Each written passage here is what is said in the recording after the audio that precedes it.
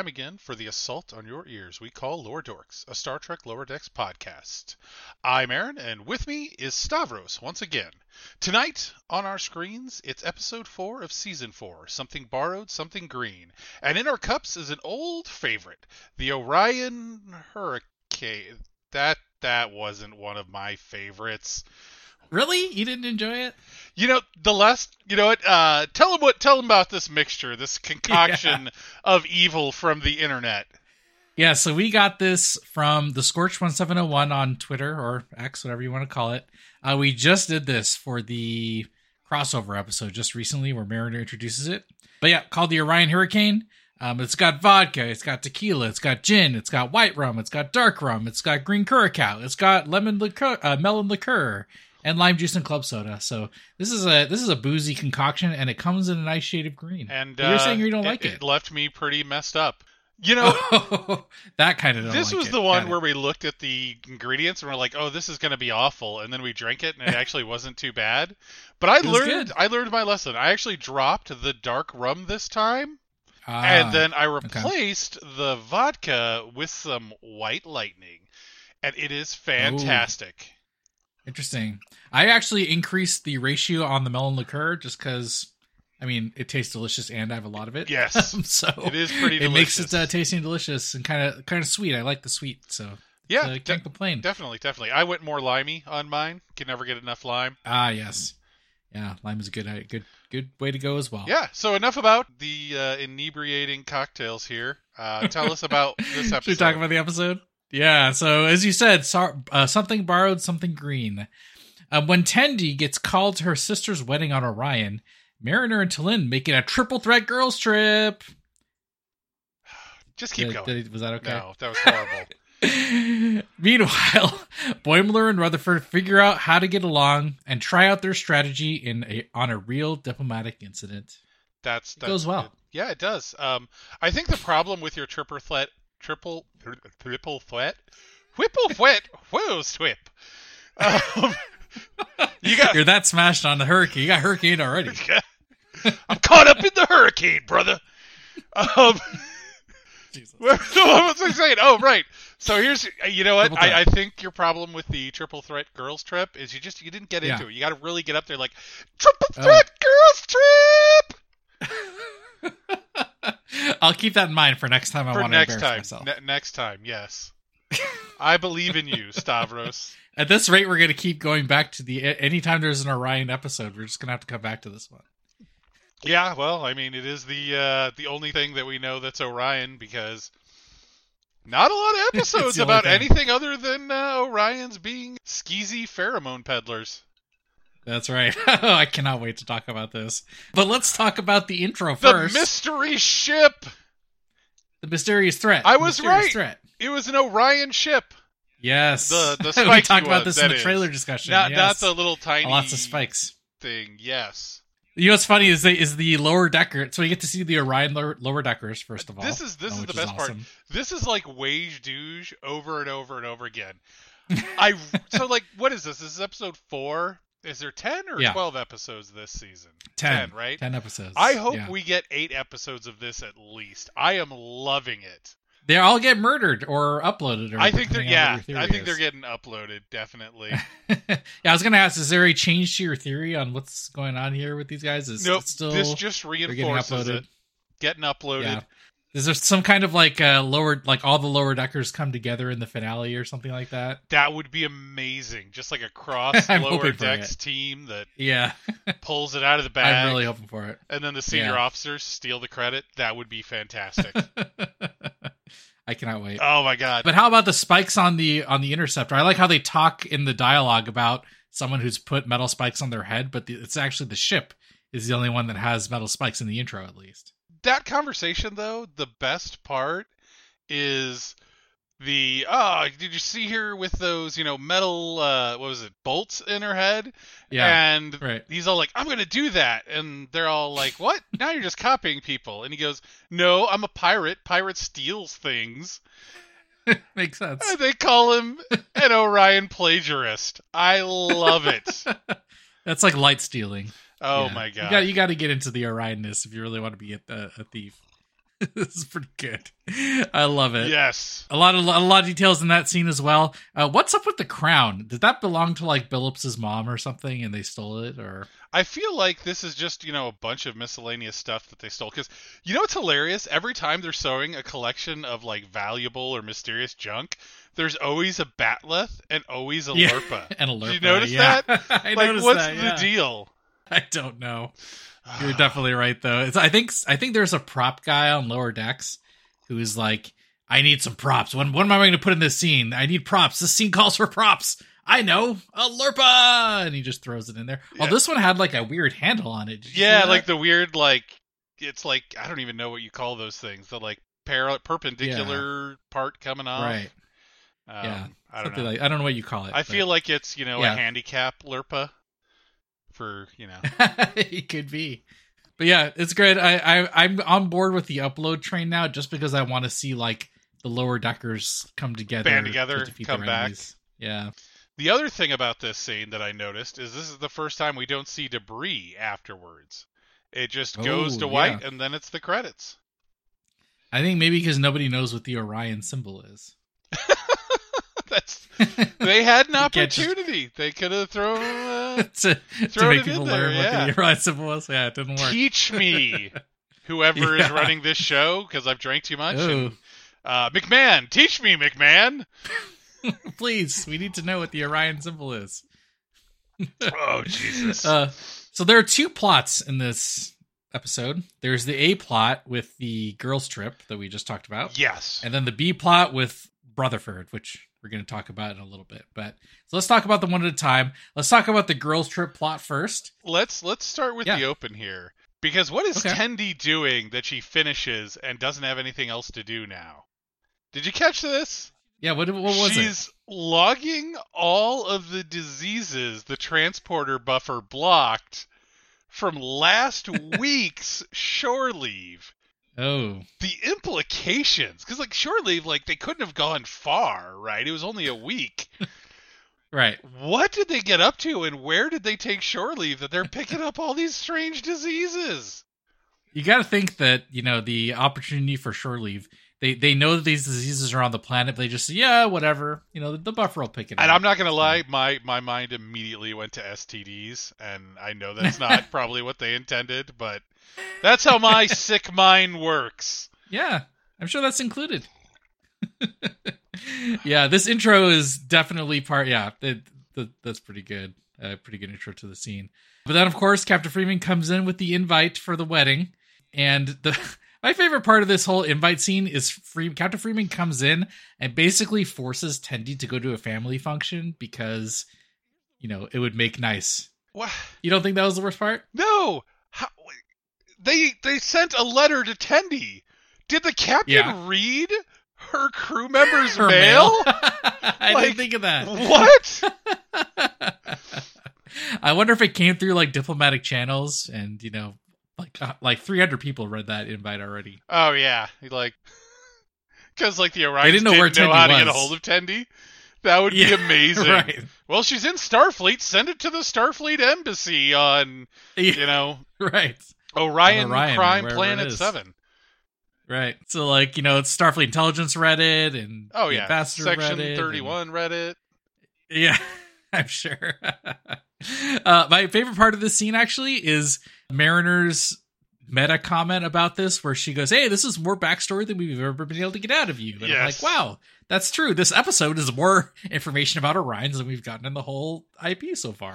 Yeah, definitely. You know what I love, though, is that, Tendi was totally planning to blow off her sister's wedding. That is cold. Yeah, that's right. That's harsh, man. Yeah. Funny part is later in the episode, she's like, I would have totally gone. Yeah. And, that's basically a lie. I bet you she would have pulled a Boimler. She just wouldn't have told anyone and gone on her own. Yeah, that's true. It's possible. I love this is the first instance we see of a lot of Orion text in this episode. And so someone has translated the invite.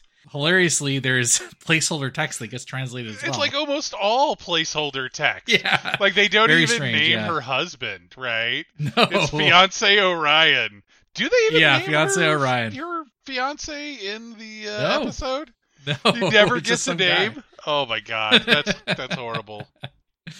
There also literally says placeholder text on there. Yes.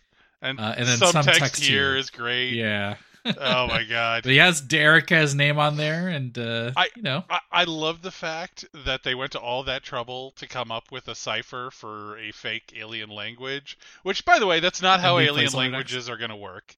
They're not just going to be a pure cipher for, the English language. But I love that they went to all that trouble and still left placeholder text in there. You think some writer was like, we don't have time for this, just get it translated, put it on the show, or they purposefully leave placeholder text on there knowing people would find it? We're kind of assuming, though, that what this guy has translated is actually the truth, and I have actually made no effort to verify that. Like, I picked a few letters, and I'm all like, okay, so that's a D, and that's a D. Oh, they're both D's on there. All right, this guy knows what he's talking about. I'm just going to trust him implicitly.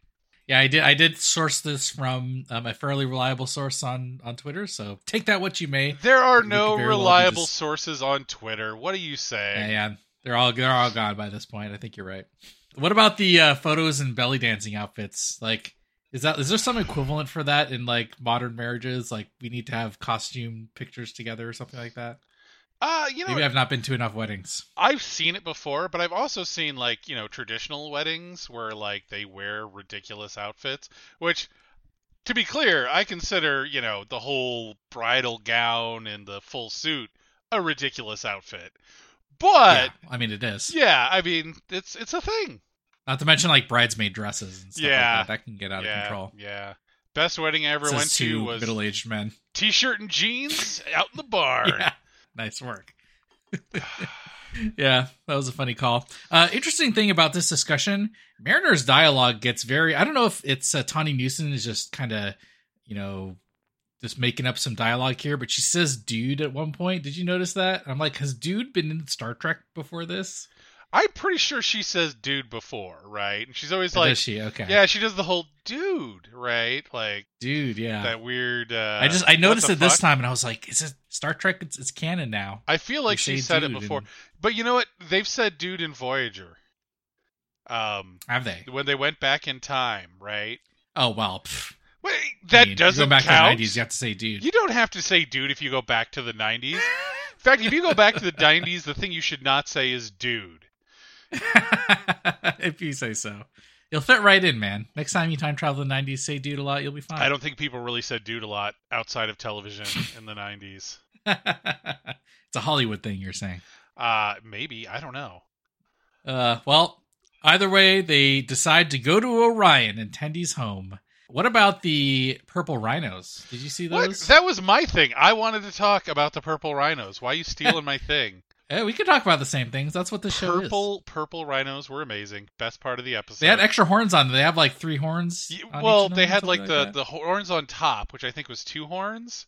And then they had like 2 side horns. 2 on the side. Okay, so 4 horns. So they're not really rhinos. They got a lot of horns. But I mean, would you expect they're like domesticated rhinos.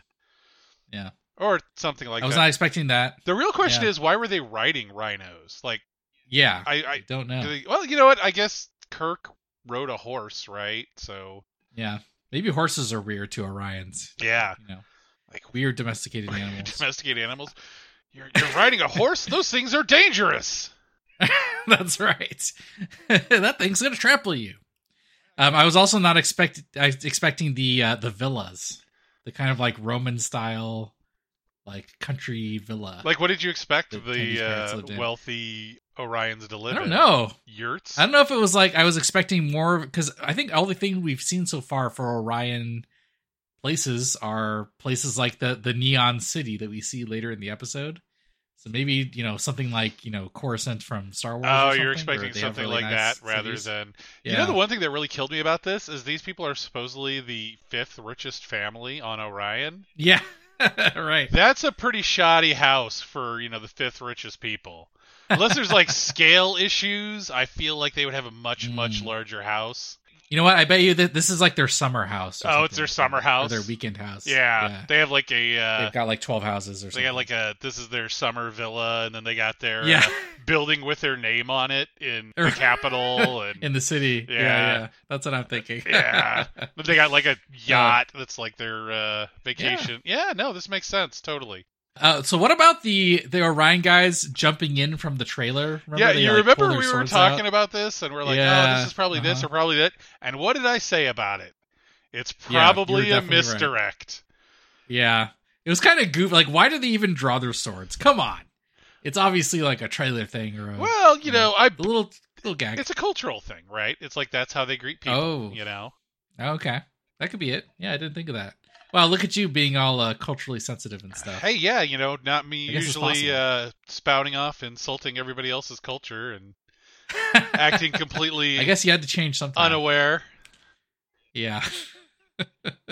Oh, I know. In this scene, we also get, with the intro at least, when the three girls get on the chair, the fancy chair, and there's some Orion text on the chair, and that is also translated. Translates to "This is a fancy chair." This is a very fancy chair. It's so funny. Oh my god, so much effort, so much effort.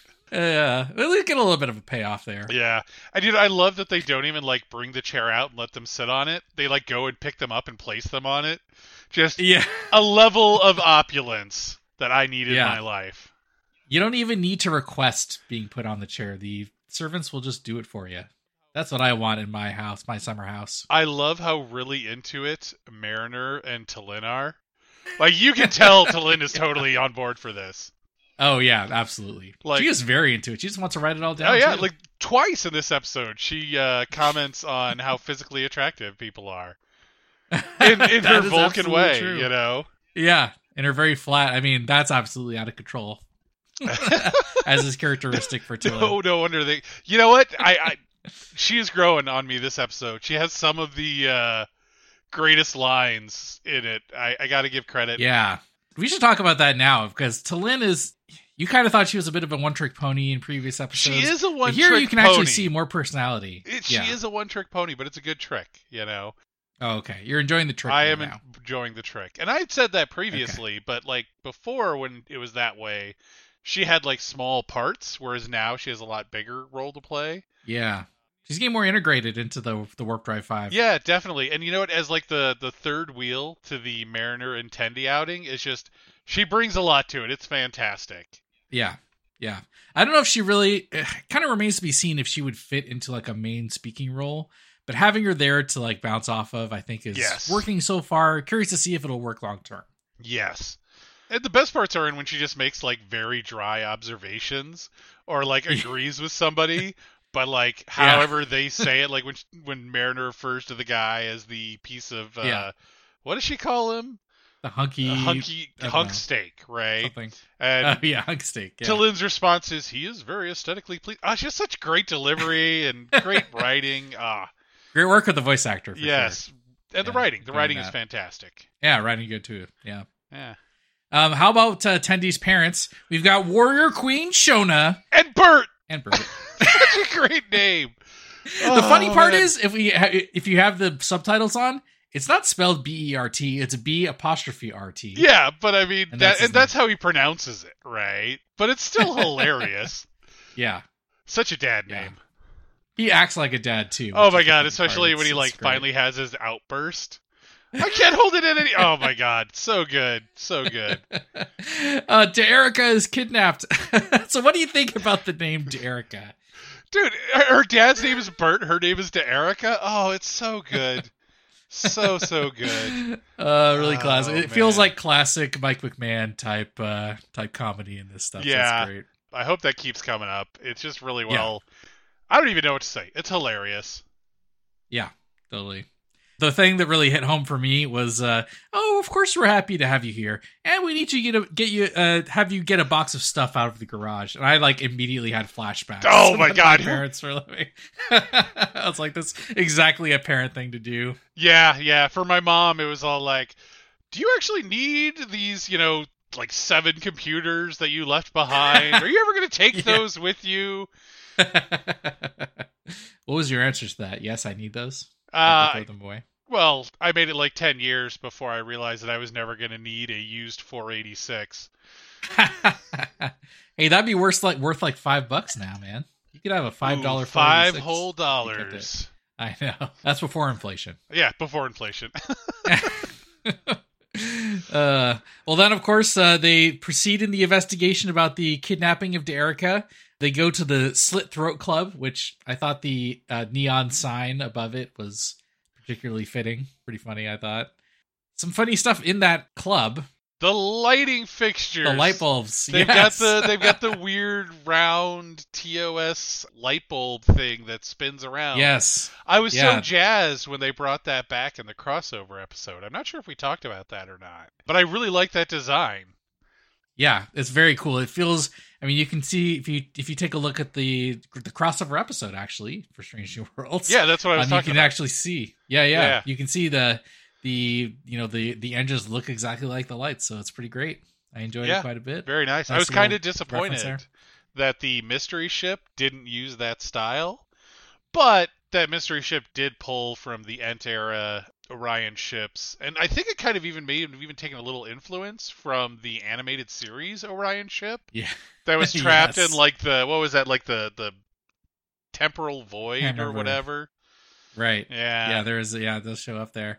I mean, speaking of animated series references, did you catch that bottle that Tendi gets offered? It's got the Orion Captain from the animated series. I'm actually impressed you found that, because I noticed the face on it, and I'm like, at first I was like, is that Quark? And then I looked at it closer, and I got my screenshot, and I blew it up, and I'm all like, I've seen this before. Yes. Yeah. Suddenly I'm making the face in my mashed potatoes, and I'm making clay models in my kitchen.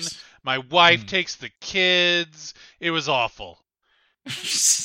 Well, that escalated.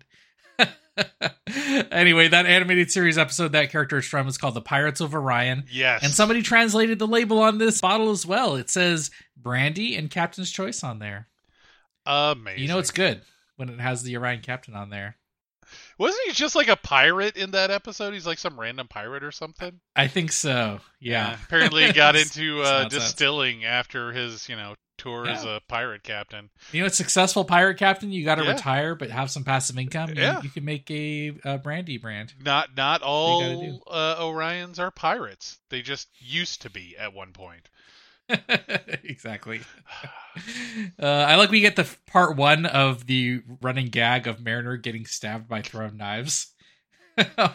Who even throws the first one? I think it's the owner for the club throws it because it's like off screen. The funny part is like no one cares. No, it's Tendi's high school friend, right? She throws it from like 40 and here's feet the away. best part. They imply that this is a service. You buy the daggers to throw at other people. Because they've got the jar, and right before they throw the dagger, she's all like, she pours a drink, and they're like, oh, this is on the house. And then she's like, but that's from whoever. And then the dagger flies out and stabs Mariner. I love this running gag, by the way. We're going to talk more about each time it happens, but getting stabbed in the exact same spot time and time again. I love the fact that in the beginning really she's all on board for it, and as it goes on, she's just angrier and she's angrier. Getting annoyed. Yeah. It was pretty funny. So good. The high school friend, by the way, I was watching with Rachel, my wife, and when Mariner and Tendi and Talin are walking away, and she goes, I'll see you for brunch. And she goes, I'm never going to call her. And it's like, apparently that's exactly how that works with the high school relationship. You know what? I run into people from time to time and they're like, oh, we should get together. And like, as I'm walking away, all I'm thinking is no, never. Not at all. Yeah. I've never been in this scenario where I run into a random high school friend out in the wild. Usually I'm on the other side of it. Where I'm like, I remember you were cool. And the other guy, I can see on his face, he's all like, you were an asshole. Which, to be fair, I am kind of an asshole. But... Still, yeah.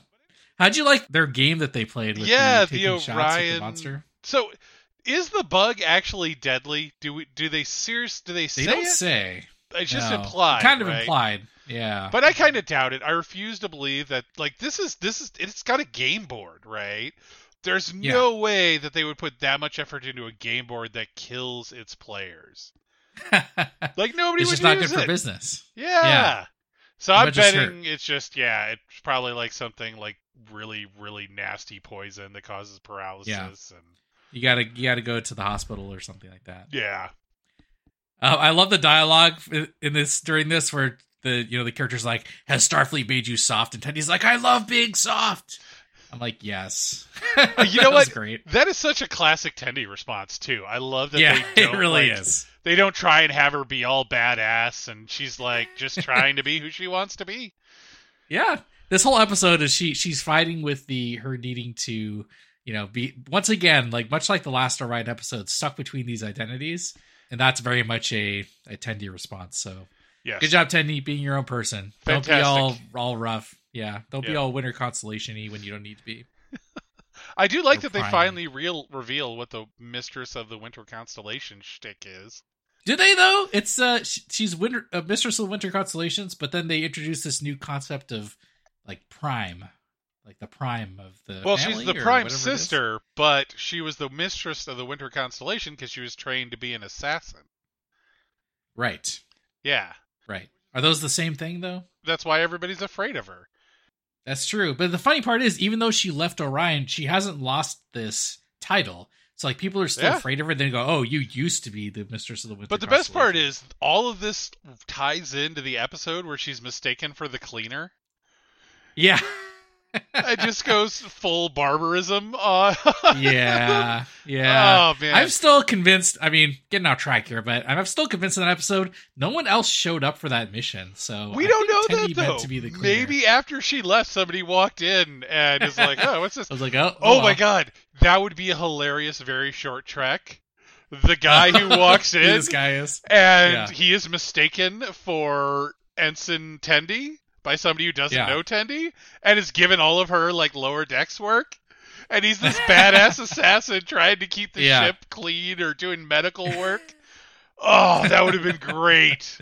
File that away for a very short treks option. Yes, make it happen. All right. Well, from there they go to the other location, the more legit location according to Tendy, which apparently is called. They call it a hump dungeon. Which apparently also exists on Earth somewhere. And then Ingrita, the owner, also calls it her sanctuary, SCENT. I loved that phrase. Oh my God. So amazing. Yeah, you can see that in the captions, by the way. Yes. You need to be able to pull that with the captions. Talk about one word that is just a huge... It's not even like a euphemism at all. It's like this multiple implications. Oh, it's so good. Did you see how they got there, though? Oh, yeah. They took like this crazy elevator. So it starts off and it's the crazy like angled elevator that's like 45 degrees. I call it the anime elevator because you see it in anime all the time, especially anime with like robots and shit. But anyways, they're going down it, and then they get all the way to the end, and they get to the end, and it's no longer at like 45 degrees. It's at like... I don't even know, like 95 degrees or something, or like 85. I don't know how to do degrees, but anyways, so is that just like a weird, like curved elevator or something? Like what's going on there? I think you made some background artists like really sad right now because they probably just messed it up or something. Oh yeah, well I mean he's not on the show, so obviously it had to be me and not you. That's true. No, I don't know. I didn't really notice, to be honest. I didn't pick up on that. I don't know. I like the curve. I like the 45-degree elevator, so it just kind of stuck with me. I don't know why I like that type of elevator. It's ridiculous and impractical. It makes me think of like Resident Evil or Half-Life, like one of those adventure games where you get on this elevator and then it drops enemies on you, and you got to murder them because the elevator is absurdly slow and open. Yes. So that's the best place to drop bad guys on you. Yeah, but were those elevators 45 degrees though? They were like up and down, right? I don't know. I don't remember. Yeah, I remember that scene in Akira that has the 45-degree angle where the general's explaining why they have to murder psychics or something. I don't know. We're not talking about Akira. We're not talking about mech anime. We're talking about Lower Decks. And if we're talking this about is an Lower elevator Decks, podcast now. I don't know. We're gonna have to do some research. Elevators. This is where we build our kingdom. Look, how many elevator podcasts are out there, all right? There can't be that many. We found a new niche. Join us Thursdays for elevator talk. It's not talk in an elevator. It's talk about elevators. Well, we have to find elevators to record in, and Wait, it's gonna be all weird when people. Were get you in not and stuff. paying attention to what I just said? Yeah, We're not recording in elevators. We're recording about elevators. No, we can do both. That's what I'm trying to say. That's actually a great idea. And don't tell people we're coming. We just show up and set up a desk with microphones we're on just it. in there for an hour. People come in and are like, "What the fuck's going on here?" They're coming to work. It's a great idea. Here we are in Cisco's elevators. So, oh my god, that's a terrible idea. Let's talk about the episode. Back to the sanctuary. Yes, Mariner gets stabbed again. Oh yeah, of course. Yeah, and that's what happens. She throws it, and Ingrita throws it, and it hits Mariner right in the same spot. Gotta love the. At least then you still just got one wound. The best part is nobody's throwing knives at Mariner. Just everybody else gets out of the way except for Mariner. Yeah. Oh, it's what takes her out of the physical altercation plot that happens later in the episode, because she's been stabbed 3 times. She can't fight. I think at that point though she'd only been stabbed 2 times. That was her 3rd time, right? Yeah. Yeah, because this is she the gets second stabbed 3 times before the fight. No, not before the fight. This is the second time. Yeah, this is the second time. During in the fight, fight it's the 3rd time. Right. But I also like the fact that the first time she gets stabbed, she's doing her whole Orion culture is awesome thing. But the second time, she's all like, "Oh, I've had enough of this shit." Yeah.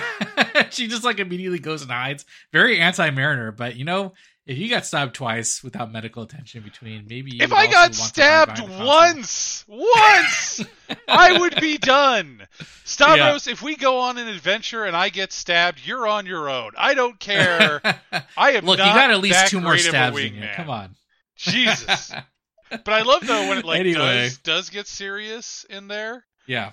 I love the fact that Tendi uses stuff she learned in Starfleet. She got all sciencey to win at Orion Culture. Yes. So good. Such a great scene.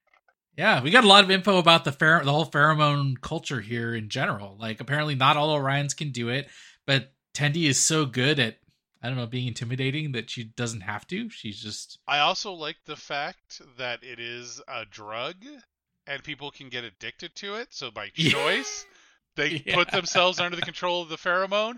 But also, there's people who don't want to be controlled by the pheromones that get captured by it. It's... Yeah. I know this is going to sound dumb because, animated cartoon show, but that's just such a fascinating cultural concept. I agree. I like Mariner's comment here. It's Starfleet made up pheromones to explain why, some captain, probably Archer, let their starship get commandeered. And I think that literally happens in Enterprise. It does. It totally happens in Enterprise. And I think it happens to Kirk too, but they don't actually steal the Enterprise. But you know what? I don't remember because we haven't finished our Enterprise rewatch. So no, we're never gonna finish that. Quiet you. There's too many. You're making me sad. Yeah, I'm sorry. Let's talk about Ingrita more. What a interesting character. She reminded me about Ursula from The Little Mermaid. I mean, I haven't seen that movie in 30 years, but definitely gave off those kind of Ursula vibes. 30 years? You mean 30 days? I know you watch that once a month, dude. No need to lie. Yeah, that's kind of my monthly go-to comfort movie. I'm not judging. You do you. Yeah. Why did she have fangs? Wait, she had fangs? Is she a vampire? Yeah. I don't think she's a vampire. She just probably has very pronounced canines. Which does she kind of sharpen her teeth or something? Wait a minute. I just thought of something. Okay. Do they have canines on Orion? Or do they call those teeth something dogs? Else? Oh, teeth. I don't know. Well, I mean, because I don't know about are teeth. canine teeth named after dogs? I don't know enough about teeth to answer that. I thought you were a dog expert. I don't know. I think this is now a teeth podcast, so maybe we should do some research for next episode. Yeah, totally never noticed the fangs until you said it. It's weird. It's part of the Ursula vibe. Yeah, she's definitely... I think the Ursula thing is because of the makeup. And maybe the body shape a little bit, too. Yeah, I think hair and makeup was what made me think of it. Now that I look at it again, I genuinely think you may be right, but... Fantastic character. About the fangs or the great Ursula presence, very villainous. I enjoyed it. I especially love the scene just because we get so much of the Orion culture out of it. This is like the gold mine for the Orion culture But you know pheromone what? type stuff. I don't know if I agree with that, right? Oh, Because the other place that they went to, the nightclub, that was like above ground and like it had, yeah, bouncers and all that stuff. But this is like some below ground, underground, like seedy place, right? yeah. Hmm. I feel like Well, this. Tendi considers it more above board. Doesn't she say it's more legit in the episode? Does she? This place we're going is much more chill. Could be. Maybe Orion culturally speaking, from the Orion perspective, this is a more chill place where you get hooked on the moans, man. So yeah, but being chill and being above board aren't the same thing, right? That's true. Yeah, that's very true. But I don't Anyway, know. love that scene. Yeah, it's such a fantastic scene. Yeah, for sure. From there, they go to the ship graveyard area. They're tracking down to Erica because I think maybe she's been kidnapped or something. There's a lot of junked out ships in here. They come across the Raven type, which we saw in the trailer. I could not recognize any of the other ships in there. I think it just felt like just garbagey chip pieces to me. Could you pull out anything that you recognized in there? Or because usually this is like very typical that they would put some kind of recognizable thing in there, but I did not spot anything. So I did actually spot one thing, and I'm not sure if it's actually what I was seeing. It looked like there was a Ent era shuttle or some sort of knockoff of it. Okay. It's all mashed up, so it's hard to tell. Yeah. But like, especially the back end with the wings was very Ent style. But yeah, I don't know. I didn't pick anything else up out of here except the Raven type. There were like bits and pieces that like, oh, that feels very Klingon, or oh, that feels very Romulan. But for the most part, yeah, nothing special, which is weird because yeah, like you said, they'd usually use this kind of scene to fill it up with references. And of course, now that I've said that, after we're done, it's going to be the internet. Someone's going to pick it up. Actually, if you look at this tubular thing, that's actually a warp coil from you know what? That's 7. good for them. Yeah. Tweet us or totally. X us or just comment. Don't leave do a comment that voice. and Talk tell like us a what's normal up. human being. Be like, Yeah. well, you see, we're a refined podcast, and we want our listeners to be refined as well. Yes, exactly. Exactly. See? We haven't gotten to the accent part of this episode discussion. We'll get there. We'll get there. Don't worry. But no, I do love that they do find the Raven type, and I don't know, that whole scene is just good. Like the drawings on the wall, the Looks really Tendi can hot rod can hot wire the hot rod, a random spaceship. Like this is where she hung out when she was a child because she wanted to be anything other than a pirate. It's a good scene. Like if this were not a animated comedy show, this would fit in with like a regular episode of any other Star Trek series. Yeah, I totally agree. The whole confrontation with Erica is pretty good. We get a little more information about how the circumstances of Tendi's departure, which is good. So I'm all about that. It all gets resolved. Everyone's happy. I also love like the resolution where like they have this big fight, and at the end she's all like, well, I thought you wanted to be this, that's why I let you have it. And she's like, I did want to be that, but I didn't want to lose you. It's so great. Like, just well done. And the fact that they resolve it in a way that deals with their, family issues is really well done. I thought that was very good. Yeah. All in all, from start to finish, well, not wholly start to finish, but this whole plot, which is the vast majority of the episode, is all about Tendi and all about her backstory, and we get a lot of good info here. I don't think I have any complaints about this from start to finish. Do you have things you didn't like about it? No. I thought this whole episode was great. I think this is, that's a problem, I think this is one of the stronger I do have a complaint. Oh, what is it? Okay, so we get to the ship graveyard. Clearly, these ships are pirated, right? We saw in the beginning, we saw the transport ship with the booty on board. Clearly, pirated booty. There's implications here that they've stolen from like everybody, right? Klingons, well, sure. Federation members, pirates. No, makes sense. They're pirates. Mm-hmm. But the problem is they bring this stuff back to their home world. What's going to happen when they steal from the Klingons, right? Yeah, they're going to come back looking for their people that stole their stuff. These guys do not look like they have a space force capable of repelling the Klingon Empire. But even better, like how long has it... When did they first start robbing the Vulcans? Because, one of my favorite parts of Discovery is the Vulcan hello, right? Oh yeah. It's so terribly logical, right? Yeah. It's just awful. What's going to happen when they rob from the Vulcans? I totally see the Vulcans like, oh yeah, the Vulcan hello isn't going to work here. Right. So we're just going to go to their homeworld and destroy every one of their spaceports. It's just, I don't know. I mean, the fact is we don't know that those are pirated ships. We just know it's a ship graveyard. But we can make the supposition, but we don't know. You know what? Who knows? Stavros, why you got to piss all over my jump to conclusion, Matt? But yeah, if they are stolen ships, you're right. But all those pirates got to dump their pirated ships somewhere if they're too shitty to work. So yeah, I don't know. How'd you feel about the T'Lyn tossing the report away once Tendi decided that she didn't give her consent? So I actually really like it, but not for the reason that it makes sense from a anthropological standpoint. Okay. Like, the best anthropology is without the consent of those being anthropologized. Is that the term, anthropologized? I mean, sure. Because the minute they know that they're being watched, they're going to change their influence, right? It's just like freaking the quantum uncertainty principle. You look at someone, they behave differently. Oh, so you're into the duck blind, like Star Trek Insurrection type, So holographic suits. Here's the problem with Star Trek Insurrection and why it never made any sense. This was a spacefaring people. I would think it would have been hilarious if it turned out that the Baku knew the Federation was there all along. That would have been great. But that was not an animated comedy movie.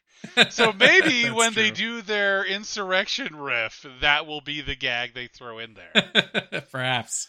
Yes, I'm sure it's only a matter of time until they get there. Yes, it's got to happen. They riff on every bad aspect of Star Trek, so they'll get there eventually. Well, anyway, they get back for the wedding. My favorite part of the wedding was D'Erica's husband's dad giving him away at the altar. That was pretty great. Walking him down the aisle and giving him away. My God, I was lost. I didn't realize that was his dad. Like, how do you know it's his dad? They've got the gender role reversal going this whole episode, so I'm kind of suppositioning a little bit here. I feel like the dumbest person in the world. I assumed that it was his best man. What do you think was happening there? I assumed it was his best man, or it was D'Erica's. Like, D'Erica would choose a best man, and whose role it was to make sure that the husband showed up at the wedding. Because the way he's walking him down the wedding is as like a prisoner, right? A little bit, yeah. Which is so good. I love that concept for them. It could be, I mean, basically, they don't really say, but my guess is still just because it's a basic gender role reversal, I still think it's the husband's dad giving the husband away. Because Merritt even makes the comment that usually the brides get, like, he's so radiant. I know. I love that comment. It's so well done. It's so good. Oh, man. Weddings are ridiculous. That's why I love them. Yeah. Yeah. It's good. And then, of course, we get the end of this A-plot at the end of the episode where they're showing the wedding photos.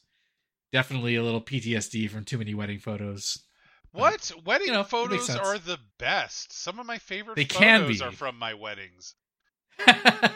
Yeah, you've got, how many of you have there? Like 6 or 7? Yes, exactly. Makes sense. The key is you can get them annulled if you start quickly.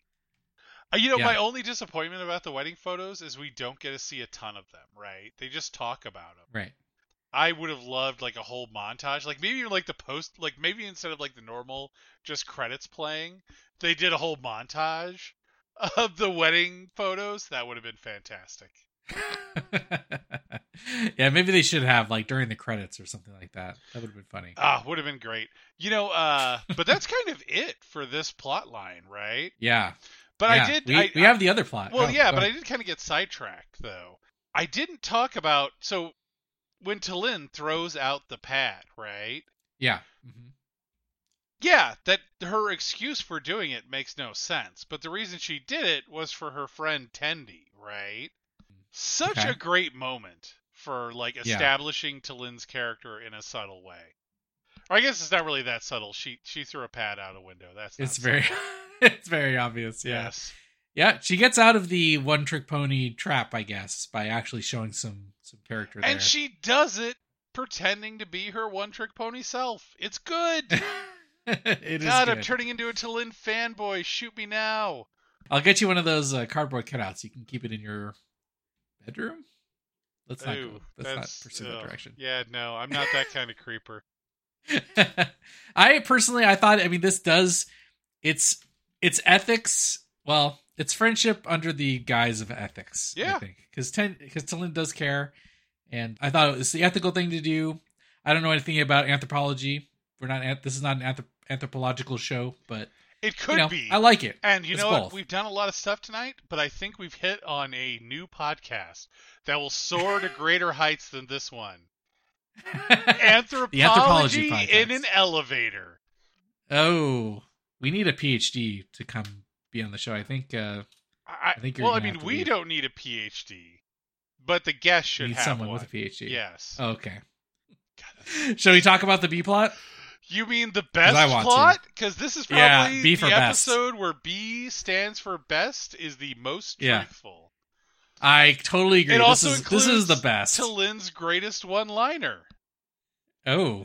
Their emotional closeness is unpleasant.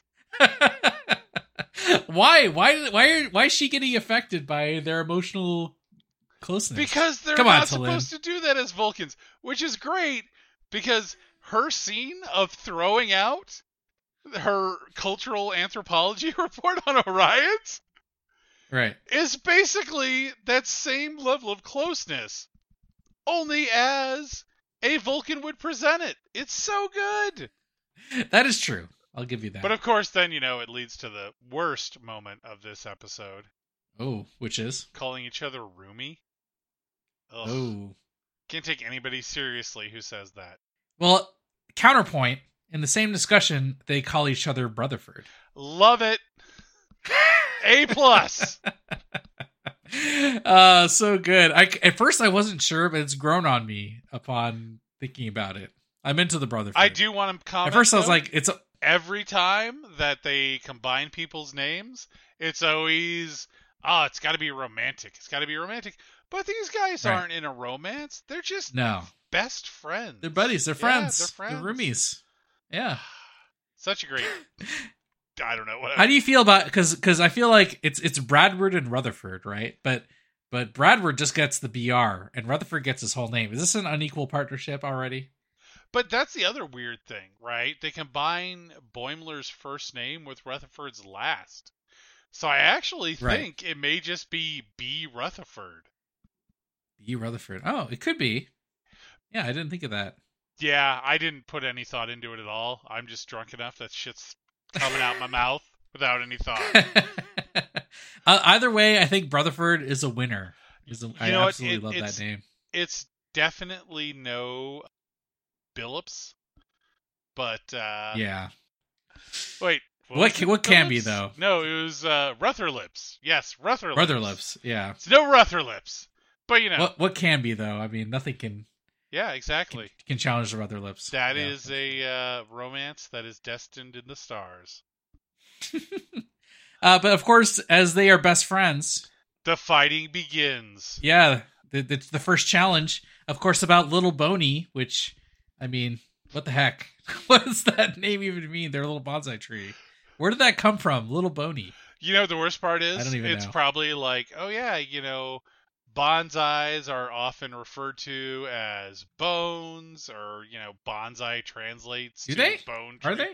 I have no idea. Oh, I didn't know that. I don't know. I'm just throwing something out just there. Making stuff up. Where I'm this like, is not a bonsai tree I podcast, genuinely accept that most people are smarter than me, so I assume this is a smart gag. There's a gag in there somewhere. We just don't get it. Yes. We're not bonsai tree. So experts. The real question for me though, is that the replicated lunch bonsai from 3 seasons ago? Are you sure? Yes. Did you go back and check? I did some research. I did. Yes. So if you recall, there's the season 2 episode. We'll always have Tom Paris. Boimler has just come back to the Cerritos, and the replicator won't recognize him. And he eventually just kicks it, and it spits out a bonsai tree, and it's the same tree. Where's he been keeping it this whole time? I mean, you know what? We've seen that the Cerritos has a arboretum. That's the right word, Does right? it? I Arboretum. don't recall it. Yeah. Yeah, because Arboretum, we've yeah. seen like the parts of the ship where there are plants on board, right? Oh, Because right. that's Okay. where the dead Dupler was. Oh, yes. Underneath the So I Arboretum. You're mean, right. even if he couldn't Yeah. keep it like somewhere near his bunk when he lived in the hallway, he could have kept it in lots of places. And That's true. now he just. The real question for He me, has a room though, now. is why is Rutherford suddenly so attached to it? Great question. He feels like he has a right to it because it lives in his room, too. I don't think he feels like he has a right to it. I think he sees it as a symbol of their friendship. And so he must Oh, take care of it. And he okay. believes that he is the best to take care of their friendship. But friendship, Oh, Stavros, is a two-way street. And that's something I it think you is. need to understand. Well, they had some problems understanding that two-way street, at least at first. But at least Oh they my have a God, way of so good. handling it. Where they show up on the steamboat and they're both dressed up as Mark Twain. Oh my God. You know what the best part is? So, like in the like Tendy story arc, everything is like role reversal, right? Male versus Yeah. female roles, right? Right.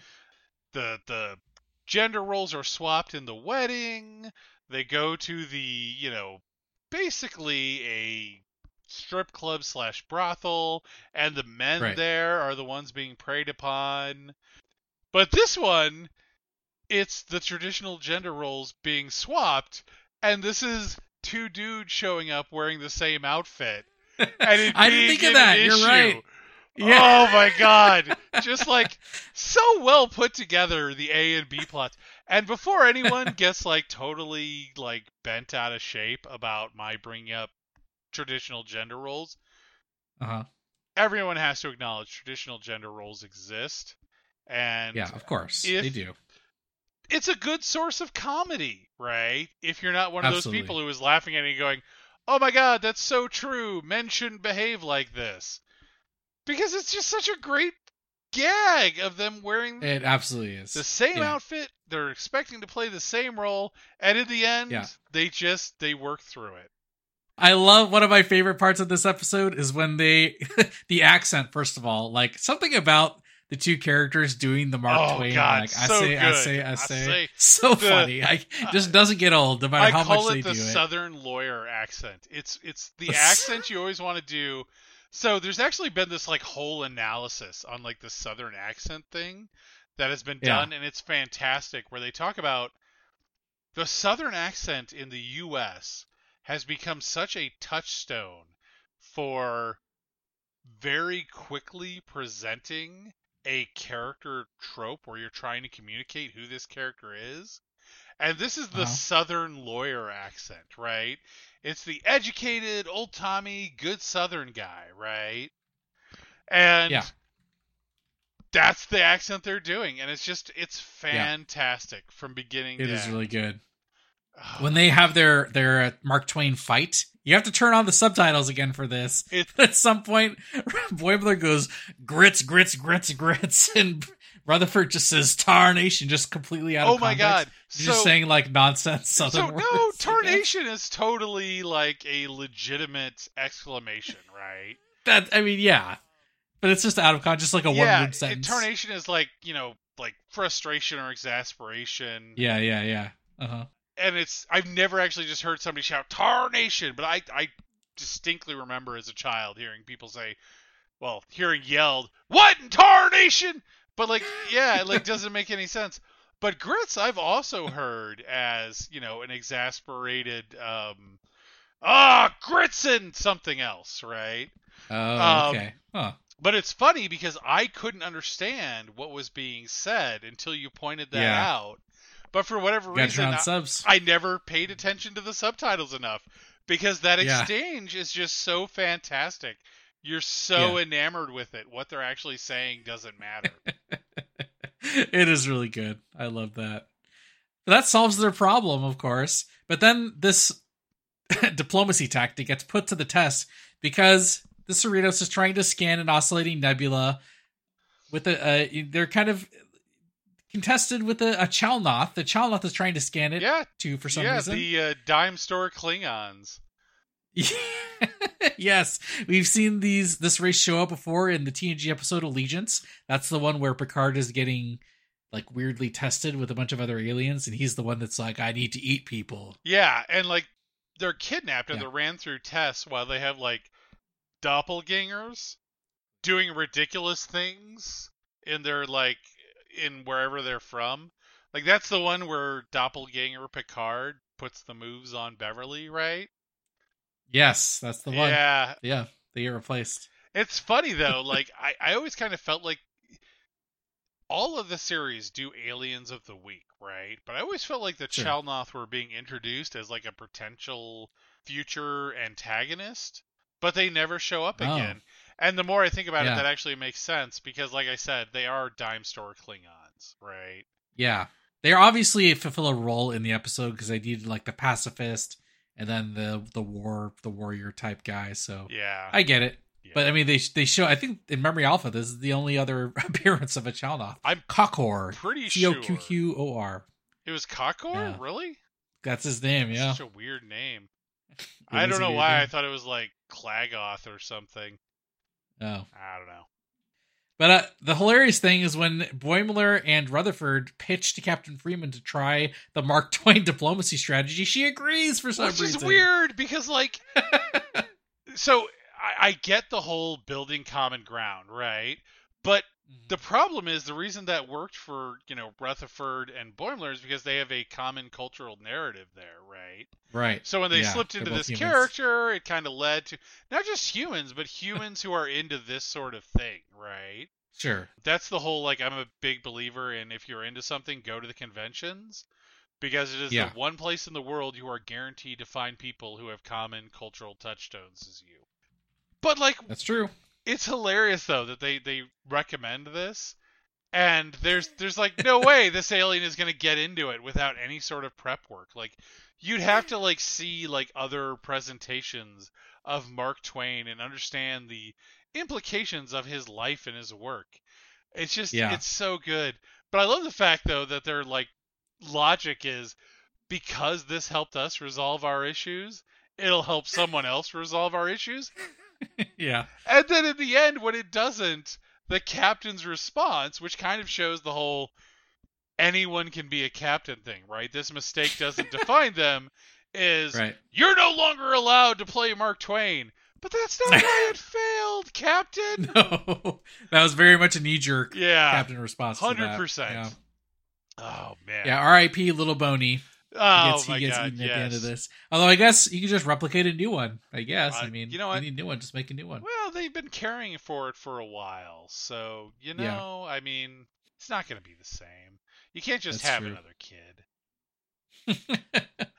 Though I do like that whole exchange after he eats the plant, where God, I can't remember who it says it, but somebody says you're very intimidating in a scared way. Captain Freeman. Yeah, and then in response, he's all like, "Oh, thank you," and he's so like touched. Oh, it's so fantastic. Good end to the otherwise questionable diplomacy scene. The eating tree. Somebody needs the diplomatic corps needs to get a hold of this bonsai tree strategy for dealing with the Chalnoth. Yes. Make some inroads. But and I like the oh, go ahead. Oh no, I know where you're going. Go ahead, because this is I'm too busy laughing. We get another synchronized dress up because they of course want to get the Enterprise D picture in their quarters, but they can't decide on the art style. So you know what they do? Oh my God, dress so up as good. Mozart. And I'm glad it works for them. I think it only works for Oh them. my God, I love the fact that that's their resolution. And I hope that like this isn't the end of it, and this is just like an ongoing gag. Like They keep even dressing if up as just each like other, it's just same them character. show up in episodes where like they like come to something and they're dressed exactly the same. Where like the characters in the show don't get it, but us watching are like, oh, that's a reference to this. Oh my God. It's like the anti two girls show up to prom in the same dress. It's yes. like, it helps bring them closer together. Yeah. I love so the good. fact though that like and like I don't know much about music, but I feel like their discussion, like an acrylic of the D, like is that a term like in music? I don't know. Like I know acrylic is like A paint type? It's like a painting style. Yeah, I feel like at this point they're just making shit up, which is fantastic. Somebody, I think, Googled some painting styles, and they said there's like the watercolor and the acrylic and whatever the other one was. And they just had to find another one, too. I love the fact that Rutherford is all like, this is really hard. So funny right at the end. Oh my god. Look, I'm just happy that Enterprise Z, Galaxy class, still my favorite ship class. I'm glad that they can at least agree that is the pretty ship that they want. And I agree. It got bumped to my second favorite, I'm sad to say. Oh. What's your first? The Odyssey from Star Trek Online. Oh, the Odyssey. Oh, okay. It is very much D-styled, but it has just, I don't know, it has this cinematic quality to it, and it has these features, and when it separates, it looks better than the D did separated. Than the Galaxy. Yeah, I don't know. I'm fanboying. Oh, I get it. And I get it. At least your Galaxy class is up there somewhere, because objectively, the prettiest ship. You know what? It has the same problem, though, a lot of Star Trek ships have. And I probably should save this for our next The Ships of Season 4 episode. Yeah, it's coming. Join us next year for The Ships of Season 4. And now that I've said that, we'll get that episode out before the end of the year, because that's how fate judges me. God. My God. I think that's the end. Is there anything else about this episode? No, we've gone so far off the rails. God. So what do you think? I mean, I thought this is a solid episode. Probably one of the most solid so far. If it wasn't for the fact that the B plot was like the best part of this episode, I would probably rate it as my favorite of this season. It'll be interesting when it's all said and done to see how my rankings go. Which, tune in next year for our rankings of Season 4. Definitely coming next year, 2024. Do you like that, Stavros? I'm plugging away like you told me. Nice work. Yeah, nice work, buddy. I knew you could do it. Oh, yes. but it's so good. No, it's got everything. It's got like the best bromance. It's got a lot of Orion cultural information. It's got Tendi character development and history. Yeah, I definitely think it's great. The problem is that it introduces too many threads. And it continues too many threads that if there isn't a satisfying conclusion, it's going to get knocked down hard on my list for this season. We'll see. We'll have to see. We're only 4 episodes into the season. We will see, because that's, 4 out of 10. That's what we do. Or 12? Is it 10 or 12? Somebody help me 10. here. Numbers are hard. It's 10. Oh, my God. But yeah, definitely looking forward to seeing how this goes into the future. Indeed, me too. And you know what? If you're looking forward to seeing how our podcast goes into the future, you can tune in next week. No, the main podcast about Lower Decks, dude. You can tune in. I'm doing my thing, man. Oh, I see. You tune in next week for episode 5 of season 4. In the meantime, you can find us on X at Lower Dorks. At least until, everybody has to pay a fee for a social media company. That seems dumb to me. So then, we'll probably have to start our own social media mummony. But if none of that works out for you, we've definitely established, well, I have at least, my love for weddings. So if you want to invite us to your very own Orion wedding, send us an invite. And you know what? I'll show up. Stavros, though? Not very fun. Probably don't want to invite that guy. What? No, invite me. I'm the one you want.